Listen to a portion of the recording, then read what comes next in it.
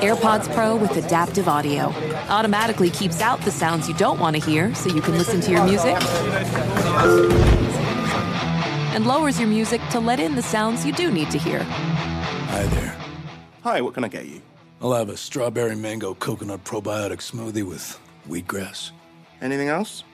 Extra wheatgrass. Here you go. AirPods Pro with adaptive audio. Available on AirPods Pro 2nd generation when enabled. You're ready for a comeback. And with Purdue Global, you can do more than take classes. You can take charge of your story, of your career, of your life. Earn a degree you can be proud of and get an education employers respect. It's time, your time, not just to go back to school, but to come back and move forward with Purdue Global, Purdue's online university for working adults. Start your comeback at purdueglobal.edu. Hey, Sarah, I loved that spring break vlog you posted on Zigazoo. OMG, you watched it? Yeah, it was so cool. I think you're so talented. Social media is only positive with Zigazoo, the world's largest and safest social media network for kids. In Zigazoo, all community members are verified kids like yours, and all content is fully human moderated. Try out Zigazoo this spring break. Download the Zigazoo app today.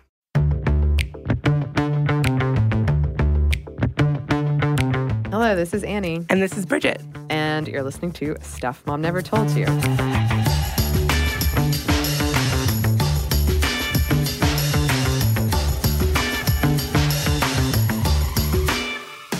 We've got another update for you, another update episode. So we're updating the episode that you, Bridget, and Emily did on Me Too, the Me Too movement. As we write this, Harvey Weinstein has turned himself into the police department. The NYPD released a statement saying that Weinstein was arrested, processed, and charged with rape, criminal sex act, sex abuse, and sexual misconduct for incidents involving 2 separate women. He has pled not guilty. Yeah, right. Not guilty my ass. I mean, I'm supposed to say, like, blah, blah, blah, innocent Justice will be before. served, yeah. He's on video groping someone. Yeah, I hope. One would hope that would be enough. One would hope so. Since Me Too took off in April 2017, over 220 powerful men have been accused of sexual misconduct. By the time you hear this, it's probably more than that. Oh, we should have like a ticking clock, like how McDonald's has, you know, like 100,000 served. Yeah, or the debt clock, the dreaded debt clock. The creep clock.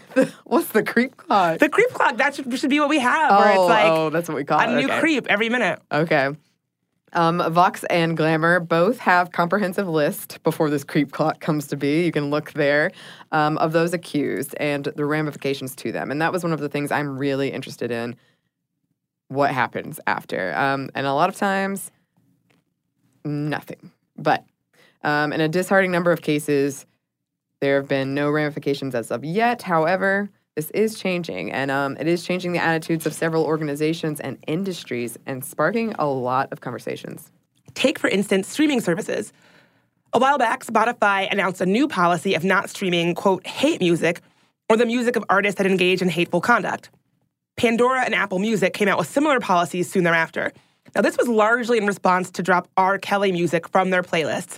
Unless you've been living under a rock, you probably know R. Kelly has been accused of some very, very, very serious allegations, including keeping underage girls locked up in his house against their will in a kind of sex cult.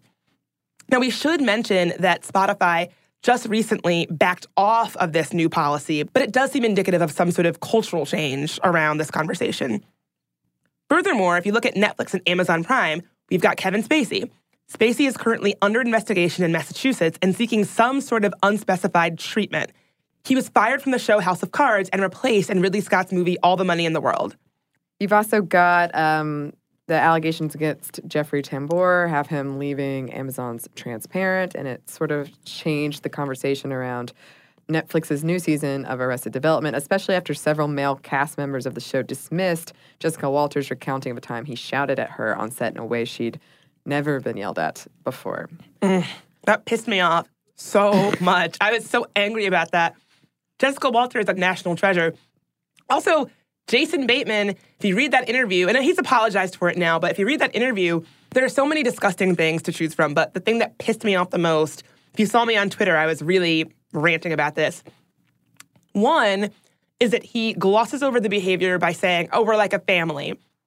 Like, how often is family used to gloss over, like, really, really toxic stuff? Like, the fact that he said we're like a family, it just seems like gaslighting, that, oh, we're a family, therefore the thing that you experienced as abuse wasn't really abuse. It was just how family treats each other. Right. I thought that was disgusting. Two, the fact of the matter is he's explaining to Jessica Walter how dynamics on set work. Before he was even born, Jessica Walter had a Golden Globe. So I don't want to hear it. Like, how dare he explain to Jessica Walter how on-set dynamics work in acting? Who does he think he is? Right. Yeah. That made me... Yes. I was so angry. He apologized and whatever. David Cross also apologized, but in true David Cross fashion, his apology was just weird, and it just made me feel exhausted on behalf of his wife, Amber Tamblyn. Like, oh, poor Amber Tamblyn. Oh, I didn't know they were married. Oh, they're married, and it's the whole thing. Okay, we'll talk about that later. If we look at classical music, James Levine of the Metropolitan Opera was suspended in December after 3 men came forward with sexual assault allegations. They say that it was when they were teenagers. And when it comes to opera, an art form largely written and composed by white men over the centuries, there's this whole conversation happening about how can we make it more inclusive. And an Italian production of Carmen recently changed the ending so that instead of being killed by her abuser, Carmen kills him. Good. Yeah, you should see the look on Bridget's face. I'm a little scared to be in here with her right now. Well, you got me all angry with that Jason Bateman thing, and then now I'm... Now you're rearing to go. You're ready for a fight. I can see it. If you look at news and TV and politics, there are so many creeps out there. Here's an abbreviated list. Mario Batali stepped down from his company and TV show indefinitely. Morgan Freeman was accused by 8 women of harassment and sexual misconduct. Freeman denies these accusations, and so far, Visa has dropped him as the voice for their commercials. And there's also some chatter about SAG-AFTRA revoking his Lifetime Achievement Award. Yes. And things happen very, very quickly. As we were recording this, we looked into things that have changed. So maybe when you're hearing it, there's been some developments. But as of now, this is the lay of the land. You've also got John Lasseter, Chief Creative Officer at Pixar and Walt Disney Animation, who is taking a 6-month leave after accusations surfaced in November of 2017 of, quote, grabbing, kissing, and making comments about physical attributes. Charlie Rose, after accusations of sexual harassment surfaced from 8 women, CBS fired him and PBS dropped his show. He's been trying to get a show going about what happens to sexual harassers after being accused. Can you think of anything more absurd? It's difficult. It's difficult. Him and his guest will probably sit around in open robes. Bridget, I really didn't need to picture that in my head. I'm just saying. I saw on Twitter someone was like, because that was his Pitch, one like, of comeback. his things was was like inviting coworkers over to his house under the guise of like, oh, a work trip, and then being like in an open robe. Yeah. Which is such a it's so horrible. It's almost a cliche, you know? Yeah. I did see on Twitter someone said Charlie Robes more like, and I thought, yes. Yes, good one. Steve Wynn resigned from the Republican National Committee after several allegations surfaced describing a decades-long pattern of this sort of sexual harassment behavior. He blamed it on the, quote, continued work of my ex-wife Elaine Wynn, with whom I am involved in a terrible, nasty lawsuit, which she is seeking a revised divorce settlement. See, I had a feeling that there was a woman responsible for the behavior. Usually when a man does something that's totally inappropriate, it's usually never his fault. There's usually some woman somewhere that's done something, like looked at him the wrong way, and that's why he did it. Yeah. Yeah, and it makes sense. It does. Way to go, Steve. You really cracked the case on this one. I'm so exhausted and disgusted by each and every one of these men. I'm sorry. I'm like having trouble holding back my disdain. Yes. And also, if we look at religion, the Me Too movement is impacting religious communities and organizations. At the end of this May, which is 2018, in case someone is listening to it in a different year, Paige Patterson, the president of the Southwestern Baptist Theological Seminary, stepped down in response to a letter denouncing him signed by thousands of women. Their primary grievance had to do with the advice he handed out to women who had been raped or beaten, and specifically the advice that he gave to one woman who was being abused by her husband: pray for him, don't go to the authorities. Note, though, that while Patterson was asked to step down, he still carries the title President Emeritus, still lives on campus, and still gets a paycheck. Wow. Yeah. Also, returning to the world of politics, we should also mention Eric Schneiderman, who was a pretty vocal supporter of Me Too. Now 4 women accuse the New York Attorney General of physical and sexual abuse. The things he was accused of are horrifying. Slapping women during sex unconsensually, just really, really nasty stuff. One of his ex-lovers said that he used to slap her around non-consensually, and that in bed he would say things to her like, "You're my brown slave." Yeah, and he was also, I believe he made threats to women's lives. He did, and he clearly was abusing his power. He would say things to women who he wanted to control. He would say things like, "I am the law." Yeah. It's terrifying. It is. And this movement is not limited to the United States either. There are plenty of examples of Me Too in other countries. And international listeners, please write in. Please write in if we don't mention you, or if we do and you've got more details, we'd love to hear from you. But for example, in Russia, the Me Too movement has been framed as a witch hunt, a concerted effort by LGBTQI folks and feminists to gain power. The conversation might have started to change in February of 2018 when 3 female journalists accused the head of the Foreign Affairs Committee of Russia's lower parliament, the Duma, of sexual harassment. A review by the Ethics Committee came back with no evidence. Over 12 news organizations pulled their journalist from the Duma in response. In a case of "you can't fire me, I quit," the Duma stripped those organizations of their accreditation. In Mexico, NPR reported that women in Mexico's entertainment industry began coming forward in larger numbers in March of 2018. But most of the women that came forward experienced severe backlash. Another hashtag began trending, "Yo no denuncio porque," or "I don't report because." According to a recent survey, almost 50% of Mexican women have experienced harassment. In Italy, the Me Too movement has faced backlash as well. One of the first people to accuse Harvey Weinstein, Asia Argento, has had her motives questioned in her own country. Argento said she left Italy largely because she was being slut-shamed and the atmosphere. After Italian director lost his relationship with Warner Brothers in response to accusations from 10 women of molestation, this spawned a lot of media coverage in support of the director. In Japan, in early May, women protested with signs reading #MeToo and #WithYou in response to remarks from the country's finance minister that dismissed the charges of sexual harassment against his previous deputy. He said, "No such thing as a sexual harassment charge." Which is untrue. I mean, clearly, yes. From what I read, I'm not a Japanese law scholar, but from what I read from people that is a false statement that he has made. So that's kind of the state of things. This is always changing and spreading, and a really powerful movement. So let's take a look back at how that movement got started.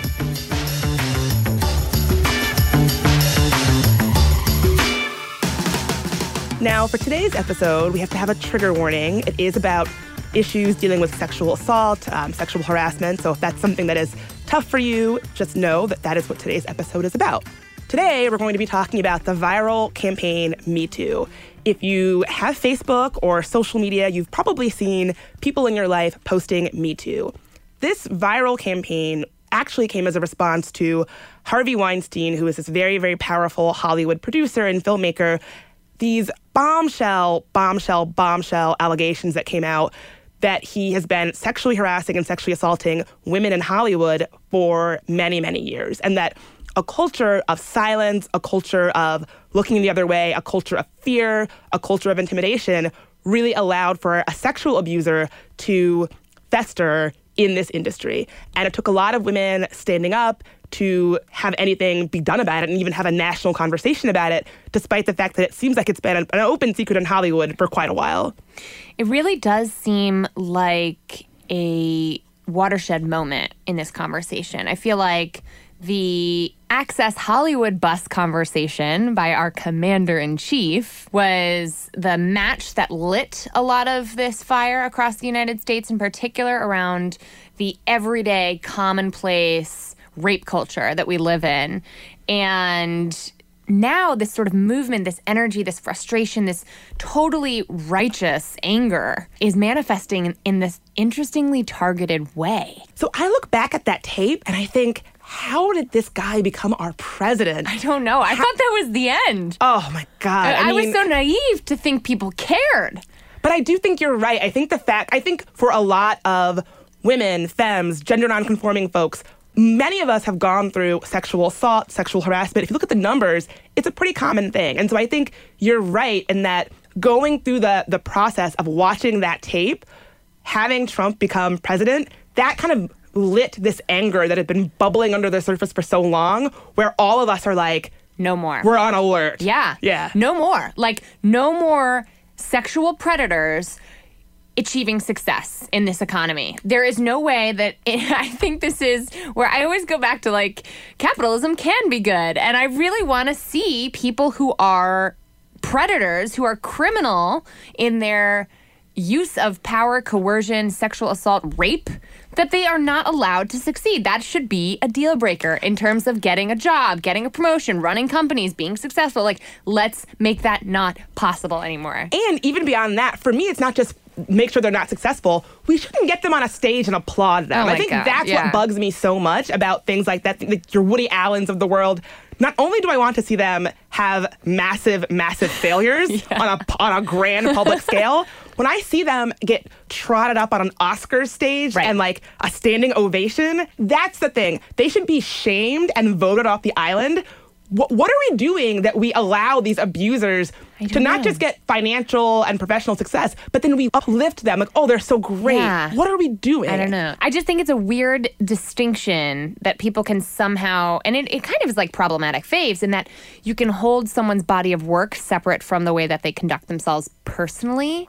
But A, we shouldn't be able to look the other way when we're talking about serial predators who commit assault, sexual assault, any assault really. And B, now we're talking about sexual assault at work. So now this isn't just some dark secret to sweep under the rug. We're talking about people who are a threat to women in their offices, who are a threat to women and men in many cases by using their professional power as a vehicle for control in a sexual domain.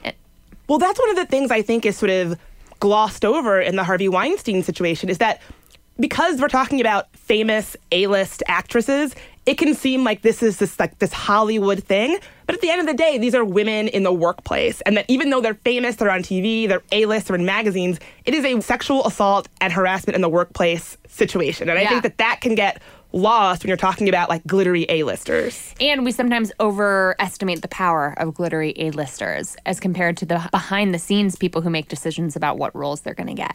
So yeah, you look at these beautiful, successful, flashy A-listers and you think, they're so powerful. How could this happen to them? Like, surely people like Gwyneth Paltrow, this wouldn't be happening to her. But you think about it, when it comes to acting, these people were a lot of times just sort of getting their start and just kind of working up the ranks of Hollywood. And so they actually maybe didn't have that much power. Also, it just goes to remind you that it doesn't matter how successful you are, you're still just a piece of ass to somebody. And the most recent everyday assault that I experienced, which I don't even want to go into details because I'm not into the Me Too kind of assault sharing culture so much, which we're going to talk about more.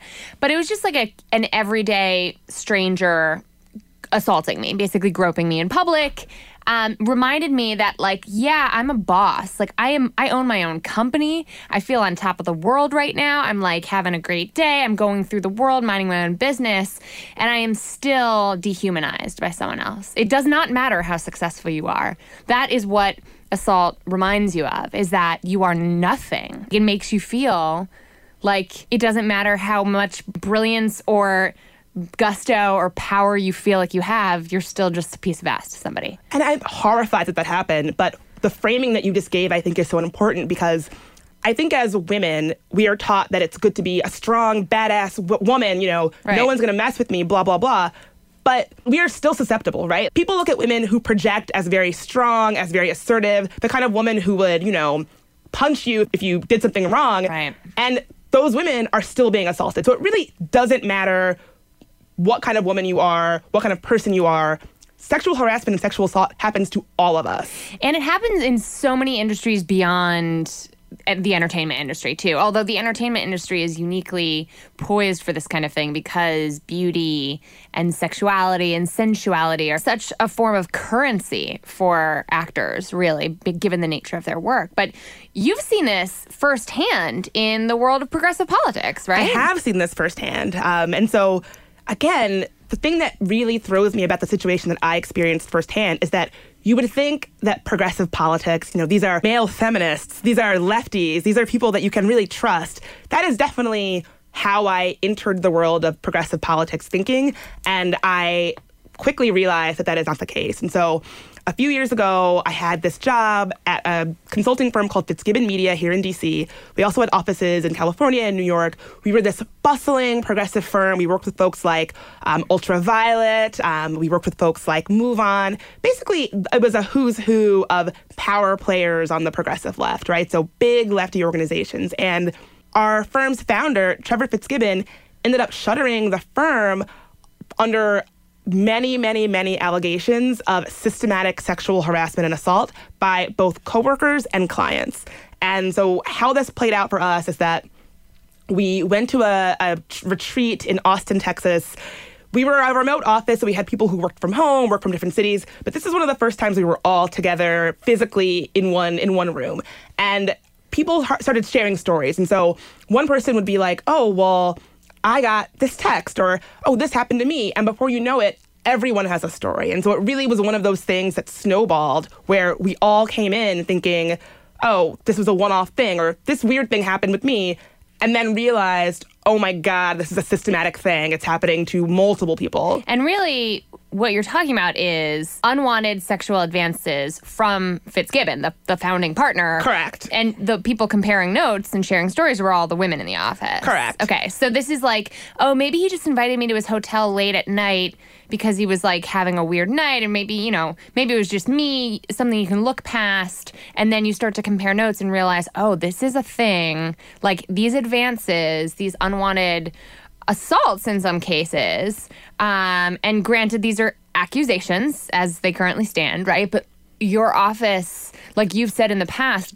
gossip became a very powerful tool for understanding that you were not alone in experiencing this kind of weirdness from your boss. Yeah, and I think what is so fascinating to me about the situation is the way that none of us in that office were famous, right? Like none of us were Hollywood A-listers. But the way that the Weinstein case really mirrored what happened with my progressive firm. And so... How so? Things like it just being an invite that you're like, oh, well, that was unusual. So one of the things that a lot of the women who made accusations against Harvey Weinstein pointed out is that it often started with meeting for drinks or an invitation to go to a film screening one-on-one, that kind of thing. And Trevor Fitzgibbon definitely did that same kind of thing, where it's an invitation for something that seems intimate, that gives you pause, but doesn't necessarily strike you as this person is trying to sexually assault me, right? Right. Well, in Weinstein's case, they would show up and he would be like in a bathrobe in a hotel room. So it would eventually get to that. Right. But, so like Lupita Nyong'o actually, right, when Weinstein first came into her orbit, she was still a student, and it often, early on was dinners, invitations to see movies, and how he did these specific things to make her feel like it was safe. So it would be like, oh, come to this movie screening. You can bring a friend if you want, or an invitation to dinner. And when they get to dinner, there's a female assistant there, but then that assistant leaves. And so It's done in a way where it seems off, but it's not necessarily, at least to start with, overt enough to be like, this is bad. Okay, this is what I hate, because A, I think that one-on-one meetings are critical for everyone's career success. Plain and simple. B, I've been on many of these kind of hangouts with your mentor, and then you're like, oh God, is he going to hit on me? Have you ever had a one-on-one where you bring your resume and it's a date? Yeah. I remember distinctly knowing that I was in trouble when this guy who was a senior consultant on a campaign, and I was like the young intern on the campaign, took me out to dinner. I thought we were going to talk about work and career stuff, and he made a point of showing me that it was a $400 bottle of wine that he just ordered for us to have, and I was like, I am in trouble. I'm officially in trouble. This man now feels entitled to something in return for his return on that investment. And I knew it then, and I predicted the oncoming assault that would follow in his car. You know, like, I don't want to tell people you can't have these meetings, right? That's Pence's strategy, right? Like, no closed-door meetings without Mother there. You know what I mean? Like, we can't not be able to have these meetings. And yet, this is the tactic that people who are trying to assault others use and rely on our trust of people to not be evil. That's exactly what the case was in my situation working at Fitzgibbon and also with Harvey Weinstein. And so the ways in which predators use these things that we all understand as parts of having a job, you know, one-on-one meetings, getting drinks, things like that, using those things to prey on people who are vulnerable and that you're in a position of power over. One of the things I found so fascinating about Gwyneth Paltrow's story that really, really mirrored my own is that when Harvey Weinstein made an advance on her, she talks about how stunned she was. She says, "I thought you were my Uncle Harvey," she recalled thinking, explaining that she had seen him as a mentor. And for me, what struck me from that anecdote is this idea that predators, they work by making you feel special or seen or chosen, right? Like when my boss suggested that we meet at his hotel room for a drink, part of me was like, I should just be happy that he sees me and that he, you know, I thought he wanted to do that because he thought I was successful or talented or whatever. Like, it's a way of making you feel special and chosen, and that can be used later on to get you to do something you don't want to do. And did you ever meet up with him? Well, funny story. So not funny, but... I feel like you've told me the story before. Go on. So what went down in our case was that anyone who knew me at the time before I got hired at Fitzgibbon knew that I needed a job, right? Like, I was a girl who was miserable at her job and, like, was telling everybody, get me out of here, I'm so miserable. So he sent me a couple of Facebook DMs, was like, hey, I'm in New York, do you want to come get a drink at my hotel, that kind of thing. Yeah. And at the time I was like, well, drink at a hotel, this seems a little bit off. But then again, it's progressive politics, we can be pretty casual. So I ended up declining, but only because I lived in Brooklyn and he was in Manhattan. And I was like, well, I'm not getting on the L. That was the deal breaker for you. I remember you saying that to me, like, I'm not making a complicated subway transfer here. So I was like, no thanks. So then later, when I ended up getting my job at Fitzgibbon, around Thanksgiving, I lived in Richmond, and he actually lived in Richmond too. And so he invited me. He was like, oh, we should get a drink while we're both in Richmond. And I was like, cool. Oh, yeah. I ended up showing up with my boyfriend and my brother. And so I'm sure he was like, well, thwarted. Touche. Yeah. I happened to be, this was all just happenstance. I certainly, looking back, I wish I had the foresight to, but at the time. Didn't he like rage quit that drink too? Yeah, he basically was like, well, bye. Yeah. I'll pay for the next round. Bye. But yeah, part of me, looking back, it seems so obvious, but I think that is what this is about, right? Like when it's happening, you tell yourself, oh, like, this is fine. Or maybe this is a little unusual, but maybe he's just idiosyncratic, right? Well, you've got, the benefit of the doubt. I'm not opposed to it. You know what I mean? Because I have benefited greatly from male mentors in my life. And I always tell women, if we are only mentoring other women, or if women are only being mentored by other women, we're going to perpetuate gender wage gaps and gender-based discrimination that's not good for us, right? Diversity and mentoring people who don't exactly resemble your entire life's experience is important. And so people like Harvey Weinstein and Trevor Fitzgibbon give these decent men such a bad name. And I hope it doesn't prevent us from meeting up for drinks with people who are powerful and can actually have influence over our careers. But it's a shame, because there are predators out there, too. It's like, what the hell are you supposed to do? So it's almost like a double-edged sword where you don't want to feel like you're going to miss out on some sort of career opportunity that you should be able to have access to, but because you're a woman, you feel this extra added layer of concern about it because men are creepy. Right. And that's why we need all the non-creepy men out there and women to actually call this stuff out, right? Because it's the silence, it's the culture of complicity that keeps predators like Fitzgibbon and Weinstein rising to the top. Like it allows them to remain powerful and influential in a world that they should not be able to be. So really, a notable thing I think that you see in situations, both with things like Bill Cosby and with Weinstein, is that you have this culture where a team of assistants and drivers and handlers and PR people all know the drill, and they all function to allow this predator to operate. And so it's assistants showing up for drinks and then knowing that they're supposed to leave after a certain amount of time, leave, a woman alone with him. Or it's drivers who are looking the other way while there's a woman drugged in his backseat while he's driving her home. It's things like this. It's a culture where everyone knows their role, and it's a machine that allows this predator to continue doing what they do without really facing a lot of consequences. And the other component that's common among so many of these stories is these powerful, influential people have not only this whole team of folks who are complicit in looking the other way, but they also use retaliation as a powerful follow-up to their assaults. So whether it's threatening to blacklist celebrities like Weinstein did, or if it's planting things in the sort of industry gossip papers about those who dare to speak out, victims are made well aware that the risks of speaking out and reporting someone who's as beloved and famous as some of these criminals are can come with huge risks. And I think that's what keeps so many women silent, including the women at Fitzgibbon, right? Definitely. I mean, certainly worrying about retaliation was a big part of what happened at Fitzgibbon. Something I found very interesting about the Weinstein case is that in Lupita's piece for the New York Times, she wrote that after she rebuffed his advances time and time and time again, that there was one incident at a dinner where he said, "Let's cut to the chase.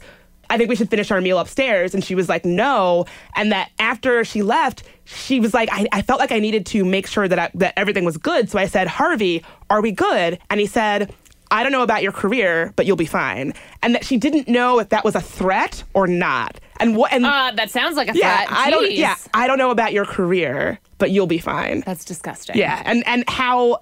I mean, and this happened when she was still a drama student at Yale, so she wasn't even... this doesn't surprise me at all. Yeah. But, how non-elegant a threat. You know what I mean? What an inelegant threat. How obvious are you going to be about this kind of thing? That kind of coercion is not even something you're ashamed to be that explicit about. Well, according to this New Yorker piece by Ronan Farrow, which if you have not read is a bombshell must-read piece, Harvey Weinstein actually had a thing about bragging about getting dirt put in gossip magazines and dissuading of studios from using certain actresses.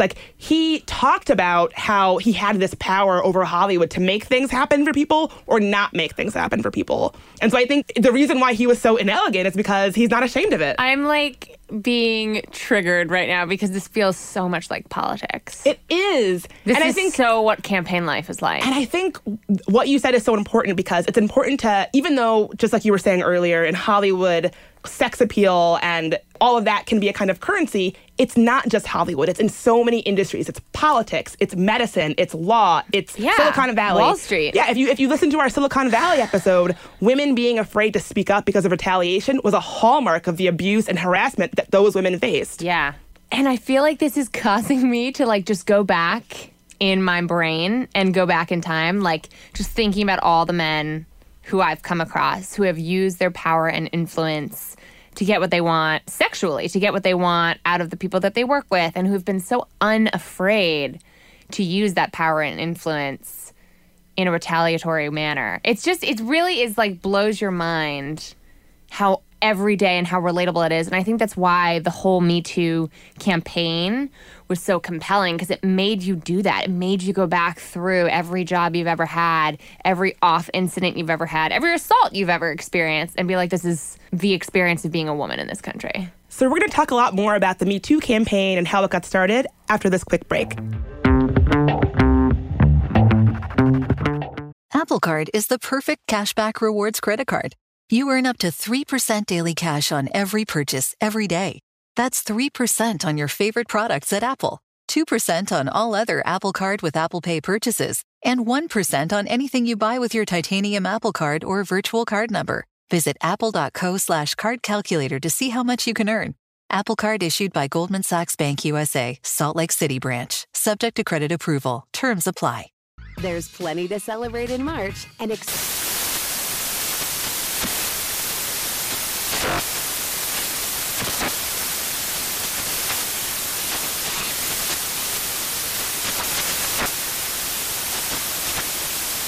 Craft Month with the perfect pizza at home class from Craftsy. And anytime is right to listen to iHeartRadio's iHeartCountry Radio. Discover more shows and movies for free.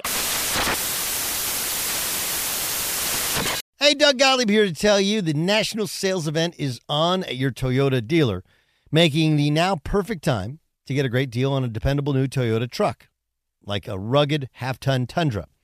Workhorse by nature, powerhouse by design, the Tundra combines the raw capability with premium comfort and advanced tech to fuel your wildest adventures. With the available iForce Max hybrid powertrain, you can take electrifying horsepower further than ever before. Or check out the fully redesigned Tacoma. Delivering trail-dominating power and captivating style, the new Tacoma was born to make your off-roading dreams come true. With new available tech, this legendary truck is getting even better. When you buy a Toyota truck, you buy Toyota dependability, meaning your truck will hold its value long into the future. So visit your local Toyota dealer and check out the amazing national sales event deals when you visit buyatoyota.com. Toyota, let's go places. And we're back. We were just getting very, very angry thinking about some of the really inappropriate things that I think a lot of us have dealt with and sort of why it's now kind of a watershed moment under the Me Too campaign. If it seemed like everybody on your social media feed was saying Me Too, that's probably because they were. And that's probably because sexual harassment in the workplace is so common. 1 in 3 women report being harassed in the workplace, and 1 of 4 say they witnessed a coworker being harassed. And this is data from a 2017 poll that YouGov did, where they surveyed almost 5,000 people. And I think that these numbers really show this is an issue that most of us are dealing with, right? It's very, very common. Either you've dealt with it, someone you know has dealt with it, your friend, your family, whoever. I think it's just this groundswell of voices being like, no shit. Yeah, We all, exactly. like, if you didn't know this was happening, where have you been? And I think I've heard from the men in my life that was even more eye-opening for them to see all of this Me Too. For me, it was like, obviously Me Too. I think when Alyssa Milano, after the Weinstein story broke, she called on people on Twitter to use that hashtag Me Too if they'd experienced assault or harassment in the workplace. And according to Intercept, the hashtag Me Too has been tweeted well over 1 million times in 85 different countries. Basically, Milano was saying maybe if people knew how common this experience was, we'd care a little bit more about it. And that was certainly the experience that I felt, but I also saw when everyone was using the hashtag, I had this really weird mix of emotions. I was experiencing sort of like, obviously, duh, like if you aren't aware that this is a widespread issue, where have you been? But also exhaustion at the need for us to, again, be sort of trotting out our war stories, our wounds, to be like, look, tell me I'm valid. Tell me this is a valid issue. And I don't know, I felt very conflicted over the popularity of the hashtag, which, by the way, was initially a movement started by a Black activist, Tarana Burke, who back in 2006 on MySpace actually started this Me Too campaign as a grassroots movement to aid sexual assault survivors in underprivileged communities where, quote, according to Ebony, rape crisis centers and sexual assault workers weren't even going. So one thing to note that when she started this campaign, she wasn't thinking that it would be a viral campaign or a hashtag that was short-lived, here today, gone tomorrow. But she says that she's really, really happy to see what's happening now. She says, what's happening now is powerful, and I salute it and the women who have disclosed. But the power of using Me Too has always been in the fact that it can be a conversation starter or a whole conversation. But it was us talking to us. And so she really started this as a Black woman talking to other underprivileged communities. But then she writes on her website that she felt the need to take this conversation further. And so while she started it for underprivileged communities of color because that's who she worked with, she realized just how prevalent this was and wanted to take that conversation on a more broader level. I wonder if we're losing something in mainstreaming it. You know what I mean? I wonder if we also need to bring a more specific lens to the conversation around women of color. And, you know, we know that certain women get assaulted a lot more than other women. Totally. And I think, you know, we talked about this in our episode for the HBCUs. Right. Black women are much less likely to report sexual assault and sex crimes. I think the conversation is great, but I'm mindful of who it leaves out, right? So I think right now the conversation seems to be very focused on like white, powerful A-list women. Actually, it was Jane Fonda who made this point on MSNBC that, so she says, it's too bad that it's probably because so many of the women that were assaulted by Harvey Weinstein are famous and white and everybody knows them. This has been going on for a long time to Black women and other women of color, and it doesn't get out quite the same. And so I think that she's right in that it is an issue for other communities, but that perhaps the mainstreaming of the Me Too campaign kind of leave some of those communities out. I also think that we're not talking about gender nonconforming folks. Right. Trans women get, you know, as we know, trans folks are much more likely to be assaulted than the general public. Right. I was so proud to see Sarah McBride, who is the National Press Secretary for the Human Rights Campaign, and was actually the first trans person to speak at the Democratic National Convention. So shout out to Sarah. Yes, Sarah. So she wrote a whole piece for BuzzFeed about how when you're trans, sexual assault and sexual harassment has this added layer because we are told as a society that trans folks are gross, disgusting, and that no one could ever possibly want to assault them. And that the narrative around trans folks is this completely ridiculous stereotype of a trans person waiting to assault somebody in a bathroom, which we know is like not actually happening. So she writes, I stayed silent because I knew that while many survivors are met with disbelief and doubt when they share their stories, trans survivors often also face a different kind of disbelief, one rooted in the perception that trans people are, quote, too disgusting to be assaulted. Alleged rapists and sexual harassers will sometimes insist that they couldn't possibly have done what they've been accused of because the person accusing them is too unattractive to merit being assaulted.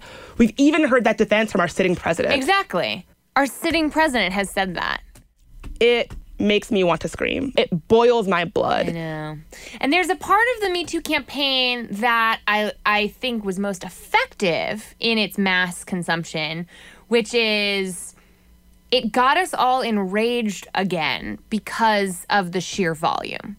So whereas we've lost some things in the mainstreaming that we need to reclaim, like a special focus on the experience, the intersectional experience of being a trans woman, of being a woman of color, and how it's not all the same for every woman, we've also gained something in the mass participation, which is, A, I think broader awareness of how commonplace this is, but B, I got enraged all over again and depressed, quite frankly, just seeing the onslaught. You know what I mean? It just felt like too much. It felt like I want to find who all these people are and punch them in the face. You know what I mean? I'm angry. I think you're exactly right. And I think you actually did see some people saying, hey, if it takes millions and millions and millions of women saying Me Too for you to realize this is a problem, what the hell, right? Like, why should we, as survivors of sexual trauma, sexual crime, sexual abuse, sexual assault, why should it be on us to split open our traumas for the world to see to get somebody to care,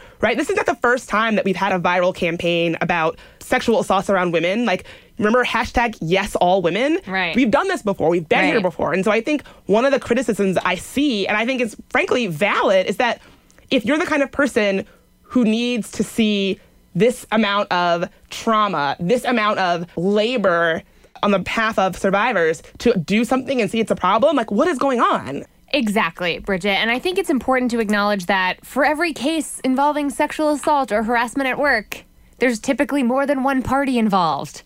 So for every one of those #MeToo tweets, you know, where was the other player? Where was the other person in that equation? And that's the spotlight that our pal, Liz Plank, friend of the show. Shout out to Liz. She really shed light on a different take, which was this #him though. Like, what about him though? When are we going to talk about him though? And really pointing the microphone in a different direction of saying, okay, we've heard from plenty of survivors. Now, when are we going to hear from men? When are we going to hear from men on this? Yeah, and I think I'm a big fan of not just having the onus being on survivors to do the heavy lifting and unpacking and all of that. But yeah, I almost felt a little bit exasperated seeing so many men saying, I believe you, I believe you, I believe you. First of all, I don't think we're doing this to have men believe us, right? 'Cause I don't give, like, frankly, I like what you were about to say there. I agree completely. Like, we're not doing this because we want you to believe us. We're doing it because we want you to do something about it, right? And so I got a little bit irritated watching so many of my male coworkers and colleagues and friends sort of virtue signaling by being like, I believe you, I believe you, I believe you, but then having an end there. And so I'm not someone who is into just giving validation for a man saying, I believe you. I want you to go further. Make a plan for what you're going to do when you see your homeboy do something out of line. Make a plan for what you're going to do when you see sexual harassment in your workplace. Even if you're an underling, make a plan for it. Tell me what you are going to do to help unpack this. Don't just pat yourself on the back and be like, hey, women, I believe you. Do something about it. That's what I found so interesting about that other hashtag that popped off from this. I did that, where it's the men actually saying, you know what? It turns out that in college, I actually did make a girl feel uncomfortable. Or it turns out that I did have more power over a woman and I used that to get her to go on a date with me. Or it turns out that I did exaggerate my status or my ability to make something happen for a woman because I wanted to impress her. And that was kind of gross. Like, it's so easy to pat yourself on the back and say, I'm such a great male feminist, I believe you, blah, blah, blah.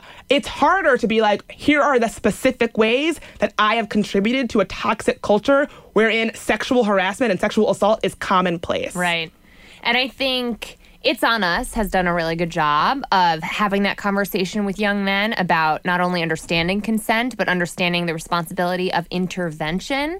When you see something happening that is not okay and not consensual, I think we need to have those conversations among grown-ups in the workplace and making sure assistants are not okay with being the honeypot to set up a meeting like that, and making sure drivers are going to speak out. Because I think power and coercion in the professional domain is so much more tangible because your salary is on the line. Mm-hmm. That sense of power and the risk you face for speaking out is so real, that there are these systemic ways in which we are failing people. Sure, we might be able to curb it on the college campus level with Joe Biden giving a hell of a speech about maybe having sex with an unconscious woman isn't consensual, dudes. Like, maybe we should all intervene when we see something like that happening. No, which is sort of every sort of emotion that I've come out of the Me Too campaign. It all comes back to no. But, you know, seeing the men in my life on my newsfeed who've said, just like the women, just like I was saying to you off air, that this has caused me to go back and review every pseudo-sexual encounter that's ever happened to me in the professional domain or in college or whatever, and sort of examine, was that okay? I think there are a lot of men out there who are doing the same, and if there aren't, they should be. And whether or not you're going to tweet about it, maybe just ask yourself, was that okay? And if not, how am I going to do something better? How am I going to be better in Michelle Obama's way? Be better. That's the thing. Something that I was really struck by in watching this campaign take over my personal feed was people saying things like, oh, I had a Me Too status earlier about being sexually harassed, and the guy who sexually harassed me liked it. And I was like, yeah, just like brain explosion. I mean, how do you I couldn't even make heads. I was like, I can't even make sense of this. The problem is so bad, and the bad actors here are so, I don't even know what I'm saying. Like, egocentric? Yeah, they think it's about them? We're in such a place when it comes to the conversation around sexual harassment and assault that the people who are often the perpetrators are not even seeing themselves in that light. Somebody tweeted at us, actually, just the other day, and brought this text message exchange to light for us between a sexual assault survivor who had used that status on her Facebook wall to say Me Too, and the person who she was talking about, texting her saying, hey, I wanted to let you know I'm here if you want to talk about this. And she was like, you are the last person I want to talk to. And he was like, you know, I told you that I feel bad about what happened between us. There was no malicious intent. And, you know, it's not fair that we both keep carrying around this psychological baggage. Take a hike. Right? Are you kidding me? He was like, you know, we should talk about this and get it off our chest. And she's like, this is not for you to get any sense of relief from. Like, that's not what I'm here for. Yeah, that's the thing. Is like, people who are survivors are not doing this to make the people who have implemented trauma on others feel better. That's the frustration of this campaign too. I think it's more enraging than empowering for me. And I think there's something worth looking into in that. Like, why I didn't feel better when I posted no me too on my Facebook status. I felt frustrated. I felt like it was not super empowering, but it was something I felt compelled to not stay silent about. I'm not here to like glorify assault or like share my wounds. I feel like there's something very perverse about this performance of, I want you to know the details of every person who's ever crossed those boundaries with me. That's voyeuristic, at its core. That I'm going to share those details with the people who I have intimate relationships in my life as I feel they warrant sharing and no further. You know what I mean? So there's something weird about how I left this campaign feeling. I don't think you're alone at all. And actually, someone wrote into one of my favorite advice columns, Slate's Dear Prudence, and they wrote in feeling angry and triggered and just really upset by the whole Me Too campaign. So she writes about how this campaign was feeling really triggering for her as a rape survivor. Her boss posted on Facebook about how, quote, proud he was of all the women sharing their stories. And she writes, at the same time, I want to respond. I want to tell people that survivors don't owe them their stories. I don't want people to come away from this display of mutual pain and think that by posting a hashtag, they've done enough. I'm feeling really grossed out by all the men who seem to have never realized this was a thing until now. I understand why people will want to post, but it makes me furious. I just feel like everything I've gone through has been reduced down to a hashtag so it can trend on social media. And so I think you're not alone in feeling like this is this weird, heavy burden where you're supposed to slit open your wounds for the world to see. Not everybody feels like that's going to be an empowering or helpful thing in their life. And I think that should be respected.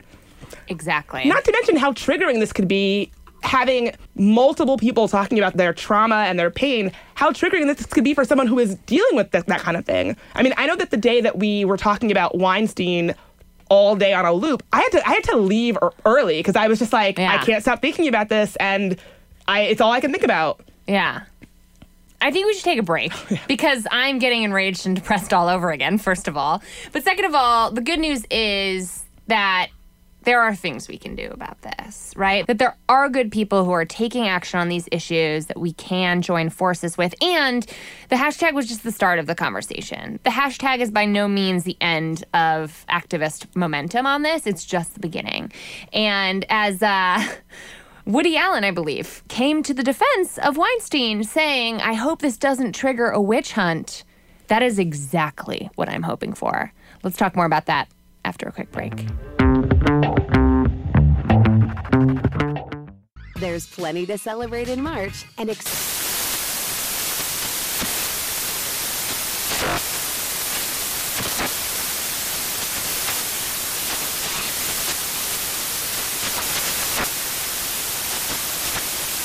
National Craft Month with the perfect pizza at home class from Craftsy. And anytime is right to listen to iHeartRadio's iHeartCountry Radio. Discover more shows and movies for free. Hey guys, it's Ray from the Bobby Bones Show here to tell you the national sales event is on at your Toyota dealer, making now the perfect time to get a great deal on a dependable new SUV like an adventure-ready RAV4. Let's go! Available with all-wheel drive, your new RAV4 is built for performance on any terrain, from the road to the hills to the trails, all over. And with plenty of passenger and cargo space, plus available tech like wireless charging, and your entire crew can stay connected. Or check out a stylish and comfortable Highlander with 3 spacious rows of seating, up to 8 passengers, yeah. And with available features like the panoramic moonroof, you can sit back and enjoy the wide open views with your whole family. Plus, both RAV4s and Highlanders are available in hybrid models. So no matter your style, you can drive efficiently and save on gas. Visit your local Toyota dealer. Check out amazing national sales event deals on RAV4s, Highlanders, and more. Visit buyatoyota.com. That's buyatoyota.com. Toyota, let's go places. Are you ready to share some joy and celebrate International Women's Day? M&M's has partnered with iHeart for Women Take the Mic, treating you to the most uplifting and empowering stories of women supporting and celebrating each other. And of course, there is a smooth and creamy companion for your listening pleasure, peanut butter M&M's, because they're just another way to help treat yourself in situations where you deserve a little added delight, like listening to your favorite podcast. So grab a handful of that creamy deliciousness, Kick back and spread some positivity into the world. From smashing glass ceilings to breaking records in sports, on stages, and at the box office, women are crushing it in every way imaginable. And with peanut butter M&Ms by your side, relax and keep listening to Women Take the Mic podcasts as you dance your way through inspiring stories, share laughs, and savor the deliciousness of peanut butter M&Ms and the unstoppable force of women. Happy International Women's Day.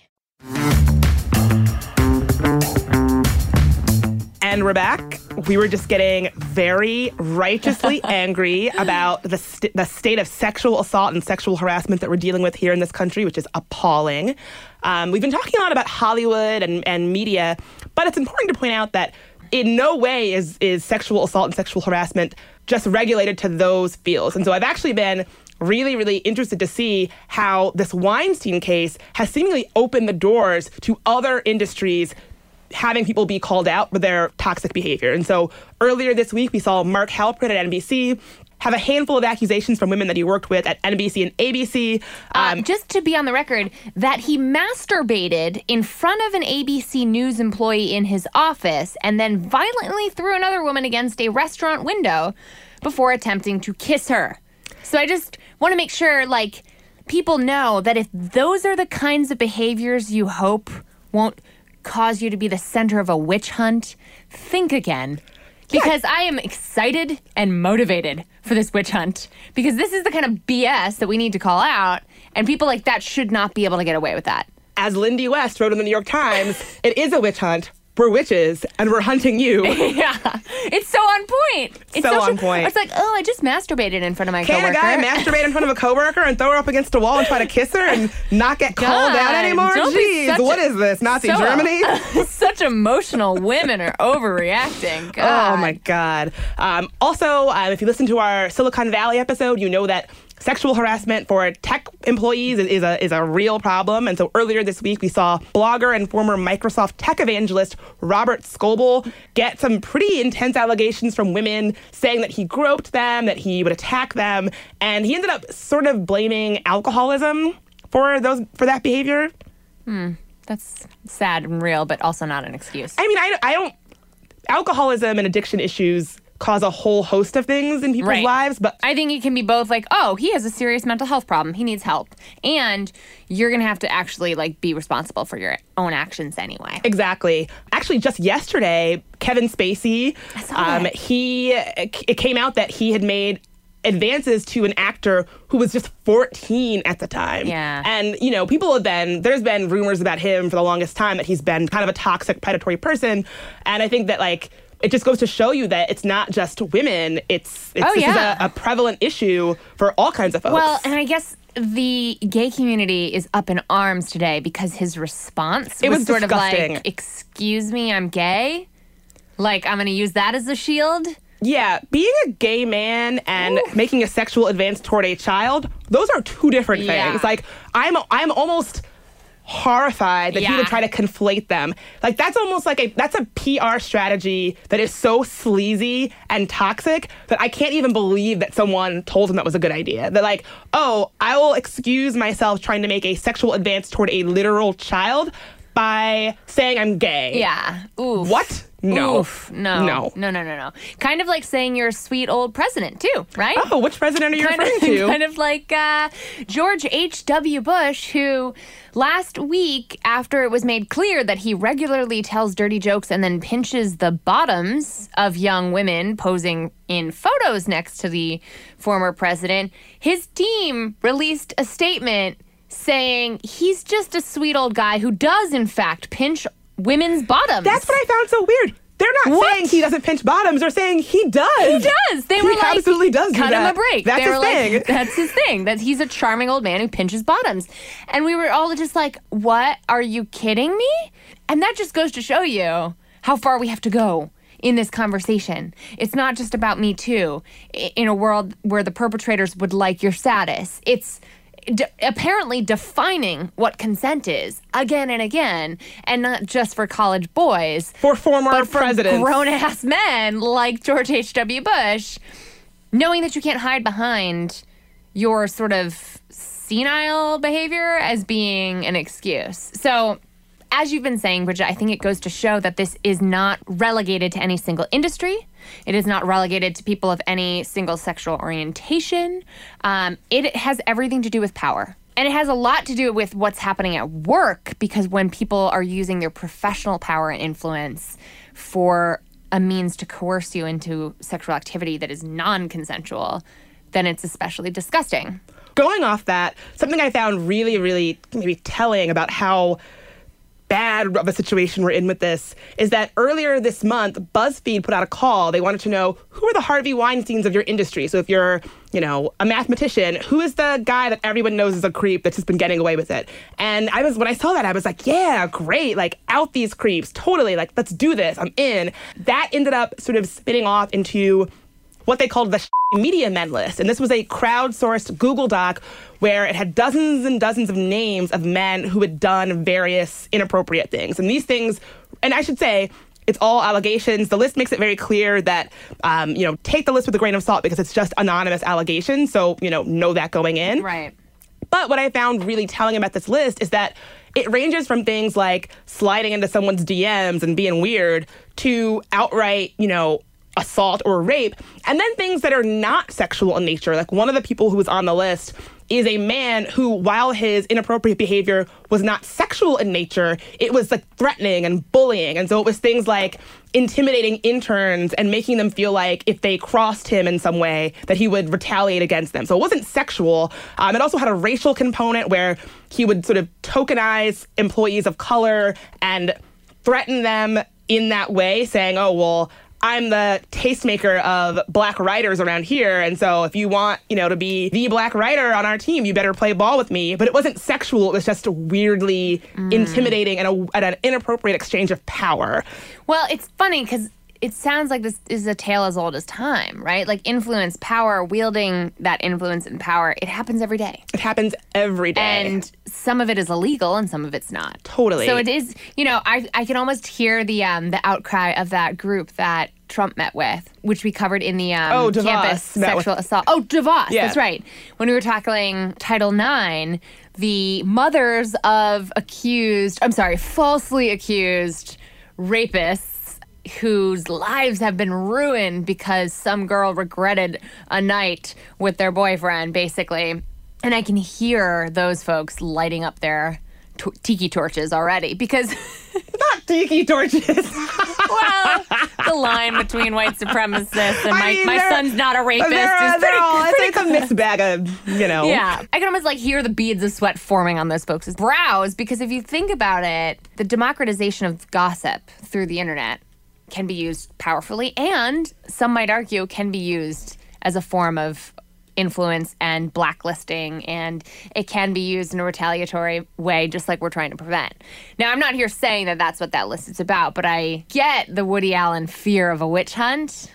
And at the same time, I think we need a lot more of that kind of exposure. Well, I actually have often argued that the reason why we are seeing these kinds of watershed moments is exactly because of things like social media. I think, when you look at Cosby's situation, I think that Cosby came from an era where it's old Hollywood, where you could call someone's PR agent and say, hey, this story, can we have it killed? It's really going to be bad for us. And we would never be privy to any of that because those power players are wealthy, connected, and all of that. And so that's happening in rooms where most of us will probably never be. And I think with things like Twitter, it has democratized people's voices. And so people who largely did not have a platform, did not have a voice, can say, hey, this happened to me. Hey, this wasn't okay. And a PR person can't call Twitter and say, hey, can you kill this story? That's not how Twitter works. Yeah. And so it's kind of this reclaiming of power and influence and voice and giving it a sort of a more level playing field where, Cosby, I'll never forget when that story bubbled up again.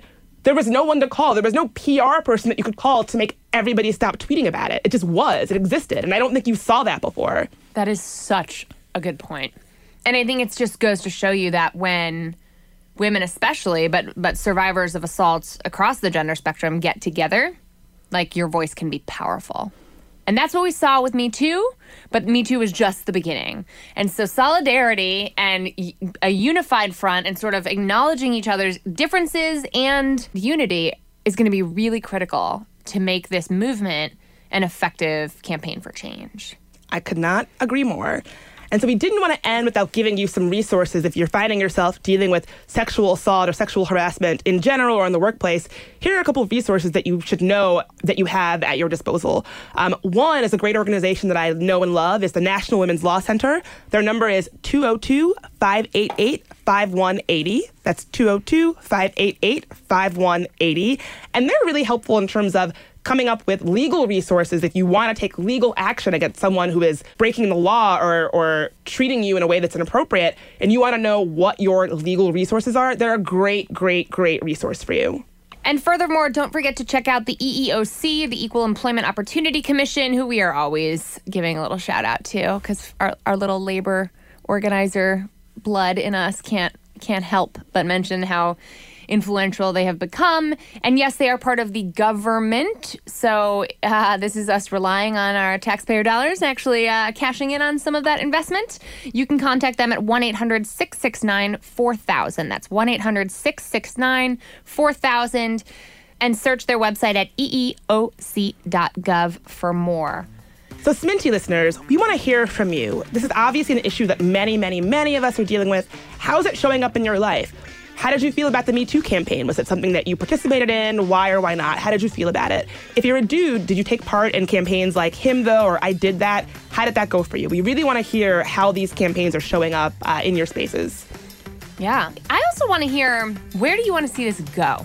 Are you down for the witch hunt? You know what I mean? Or are you fearful of this becoming an infringement on equal justice under the law?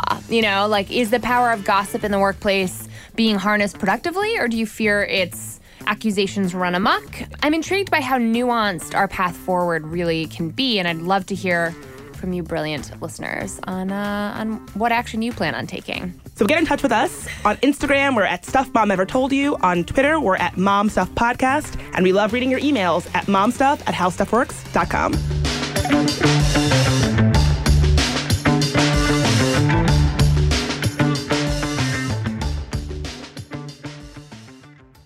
Does money stress you out? Let Facet flip your financial chaos into clarity. Finding Facet immediately put us at ease. Facet's innovative approach to financial planning ensures your money works as hard as you do, enabling members to experience the joys of having your finances in order. And that makes us Facet for life now, I guess. Visit Facet.com, FACET.com to learn more. This ad is sponsored by Facet. Facet Wealth is an SEC registered investment advisor. This is not an offer to buy or sell securities, nor is it investment, legal, or tax advice. These testimonials are from current Facet members who are not compensated. All opinions are their own and not a guarantee of a similar outcome. Hey Sarah, I love that spring break vlog you posted on Zigazoo. OMG, you watched it? Yeah, it was so cool. I think you're so talented. Social media is only positive with Zigazoo, the world's largest and safest social media network for kids. In Zigazoo, all community members are verified kids like yours, and all content is fully human moderated. Try out Zigazoo this spring break. Download the Zigazoo app today. Hey, it's Malcolm Gladwell, host of Revisionist History.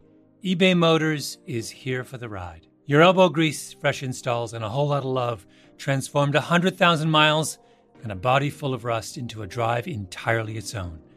Brake kits, LED headlights, whatever you need, eBay Motors has it. And with eBay Guaranteed Fit, it's guaranteed to fit your ride the first time, every time, or your money back. Plus, at these prices, you're burning rubber, not cash. Keep your ride or die alive at ebaymotors.com. Eligible items only. Exclusions apply.